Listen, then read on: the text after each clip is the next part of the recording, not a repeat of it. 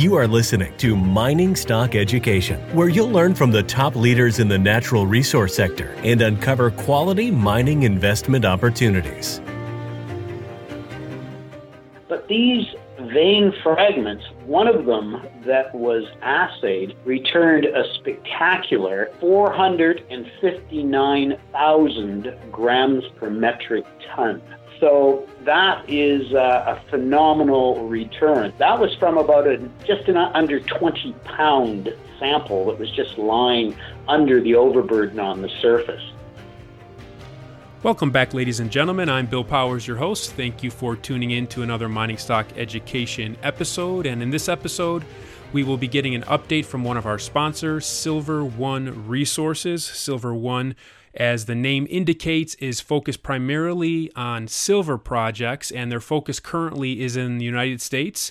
If you recall, a few months ago, I visited one of their huge projects, the Candelaria project in Nevada, and I did about a 30-minute site tour video on that. If you listen to this show via the audio podcast only, I'm going to put a link to the YouTube video if you would like to see this massive, I believe, 127 million ounce silver project in Nevada, based around Nevada's highest grade historical silver mine that's no longer in production, but the company is exploring and further developing this project to see what they can do, even possibly bring in some of the old heaps, the historic heaps, potentially back into production. They also have another very prospective project in eastern Nevada. And also today, just the press release came out, a very exciting press release about a new project in Arizona with quite some stellar results that make you look twice at the pictures in the press release. And here to talk about it with me today is Greg Crow. He's the president and CEO of Silver One. Greg, welcome back onto the show, and please break down this press release that you put out today for us. Yeah, sure. Thanks, Bill. It's always a pleasure to get the chance to speak with you and give you an update. And just for your listeners, you can also view that video you spoke about on the Candelaria project by going to our website at www.silverone.com. So that said, we've been looking around at other silver opportunities, and we happened to come across one in Arizona, which is right next door, of course, to Nevada. So it's not that far away, but what we like about it is there are some spectacular vein fragments, and I say they're vein fragments because they're very angular and they have this intergrowth of crystals that suggest that they haven't been transported very far. Most of the property is covered by overburden, but these vein fragments, one of them that was assayed, returned a spectacular 459,000 grams per metric ton. So that is a phenomenal return. There was also, that was from about just an under 20-pound sample that was just lying under the overburden on the surface. Another one came back. It was 417 pounds, probably one of the world's largest solid pieces of silver. Now, what intrigues us is this property is set just on the outer margin of an extremely prolific producing copper camp with giants such as BHP, Rio Tinto, Freeport-McMoRan, Capstone, all mining in that particular area. It's just east of Phoenix near a small town called Globe, which is a big mining center. Also, the brand new Resolution copper deposit, which is a joint Rio Tinto BHP project, it occurs in this camp, and that thing boasts about 1.78 billion tons of mineralization at 1.53% copper. It's going to take another 10 years to bring it into production, but it's a huge camp. And these silver deposits, that some of them historically were mined in the late 1800s, lie just on the outer margins of this big copper camp. So what did we find here? We've got this project. We know there are vein systems striking east-west, and the projection of those vein systems occur just upslope from where we're finding these huge, big silver fragments, okay, which we interpret to be pieces of the vein that have spalled off and rolled downhill. So our job is to go on to this project, which we have the right to acquire 100% of. And if you read the news release, you'll see the terms there. Big payments are pushed back to the third and fourth year, so it gives us time to explore it. And if we're successful, then finding the source of some of these big vein fragments, then this could be a very, very rich vein system that we would move rapidly to develop it and possibly exploit. If a skeptic was listening to us speak today and reading the press release, could they say to themselves, yeah, you have this big chunk of silver here, but that doesn't mean that you're going to find anything economic? What would be your response to that person? There are never any guarantees in life in anything, apart from, of course, death and taxes. But quite frankly, it's like any other exploration level project. You never know until you drill things off. Our goal is to explore it. We've structured our deal where for the first couple of years, the payments are not that onerous. We get to go in and we get to explore. This is a prime opportunity. It is extremely rare, if not totally unheard of, to find pieces of silver lying on the ground, particularly in developed countries like Canada and the United States, where a lot of exploration has already taken place. This is an ignored silver camp, and yet these fragments are still there waiting to be found. They obviously came from a source, and if that source is nearby and on the property, we will do our best to find mineralization in situ that we'll be able to develop. One of the pictures here says 417-pound fragment with up to 70% native silver, and that's just amazing. Yeah, the only thing you can say for that is, and I have to qualify this, is up to 70% native silver. That was not determined by an assay. That was determined by what we refer to as a specific gravity measurement. And the reason for that is this is a specimen quality fragment. And in order to keep it in its pristine state in its entirety, this is still held by the owners. This is not held by Silver One, okay? But it did come from the property. What we need to do is make sure that we find the source of that type of mineralization, because it wouldn't take many of those to build up ounces of silver. And how was it found? What's the story behind, like, did a prospector find it, or was a kid throwing a baseball and came upon it? What's the story here? There's some prospectors who kind of have held the property for a while, and they were kind of out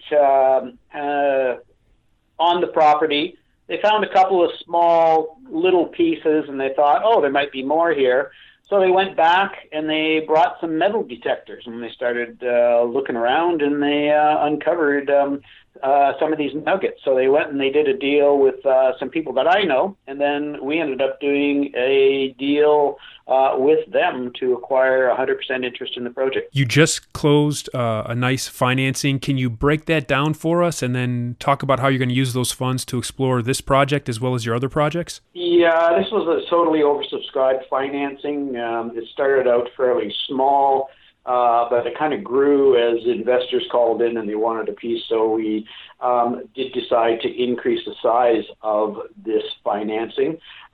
In essence, what started out is around 1 to 1.5 million, actually closed on January 20th at 5.2 million, and that financing was done at 25 cents with an attached half warrant at 40 cents.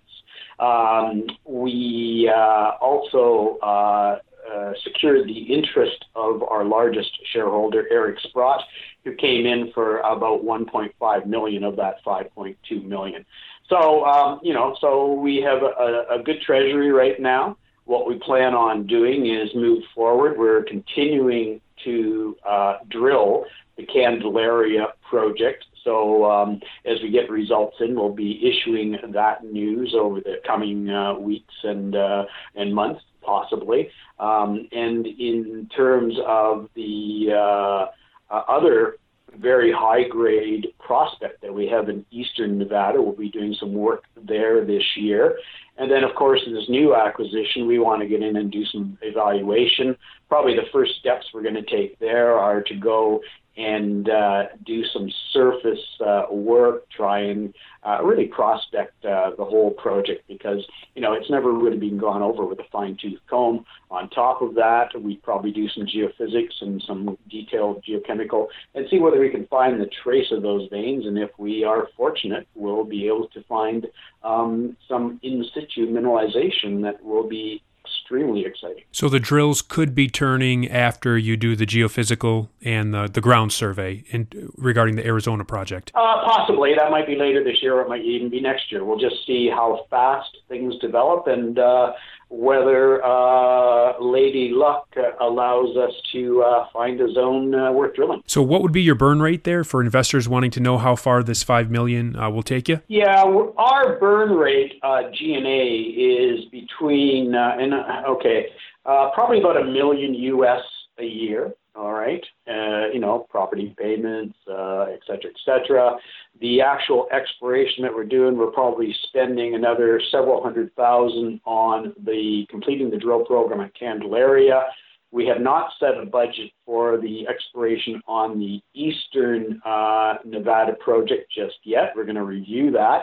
We're still waiting on all of the final assays to come in from our sampling that we did up until Q4 of last year. And then on top of that, I look at probably spending upwards of about $400,000 or $500,000 on the new prospect in Arizona.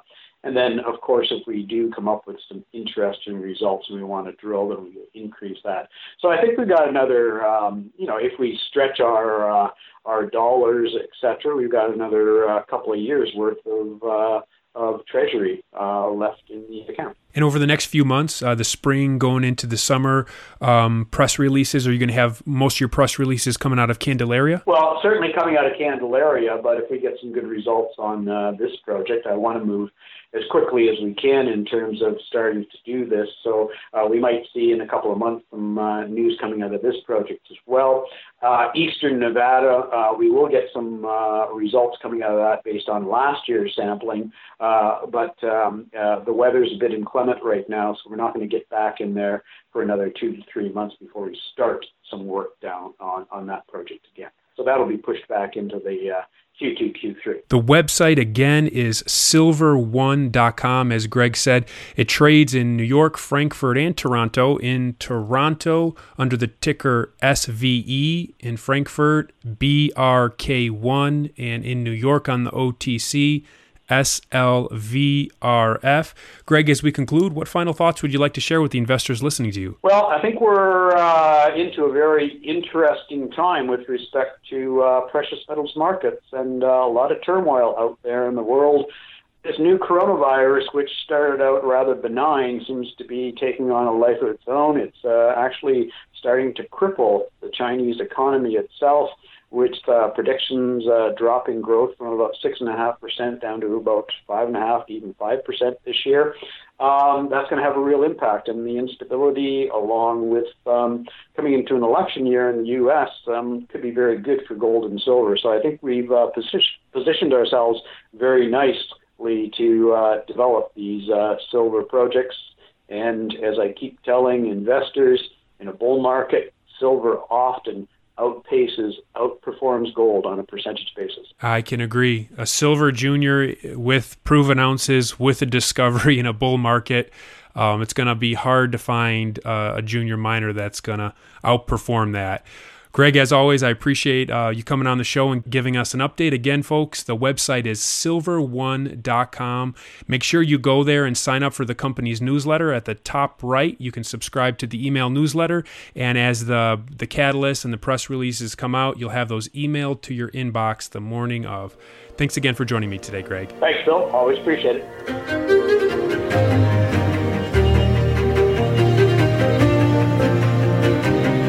Thank you for listening to Mining Stock Education. Please subscribe and share this show with like-minded investors. Connect with us at miningstockeducation.com and sign up for our email list to stay in touch. Much success to you as you learn about, invest in, and profit from mining stocks.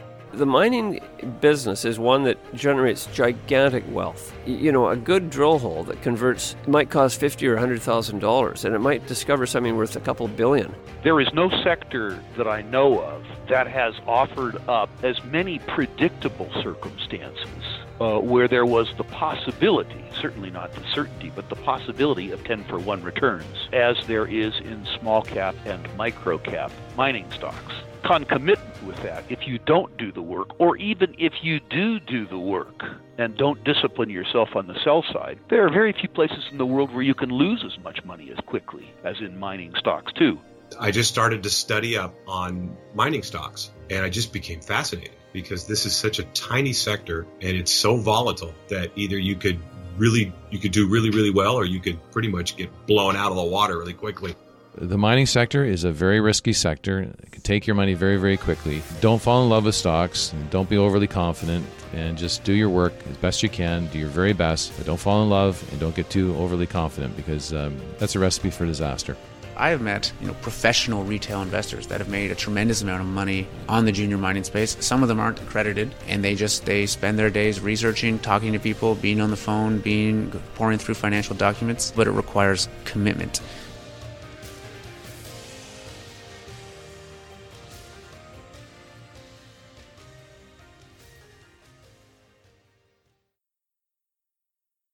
This podcast is for informational purposes only and is not to be considered personal legal or investment advice or a recommendation to buy or sell securities or any other product. We make every effort to be accurate, but the information presented is not to be considered infallible. It may contain errors, and we offer no inferred or explicit warranty. If personal advice is needed, consult a qualified legal, tax, or investment professional. Do not base any investment decision on the information contained on miningstockeducation.com, our podcasts, or videos. Make sure you always conduct your own thorough due diligence before investing. Realize that we may hold equity positions in or be compensated by some of the companies we feature, and therefore are biased and hold an obvious conflict of interest. For our full disclaimer, please visit our website.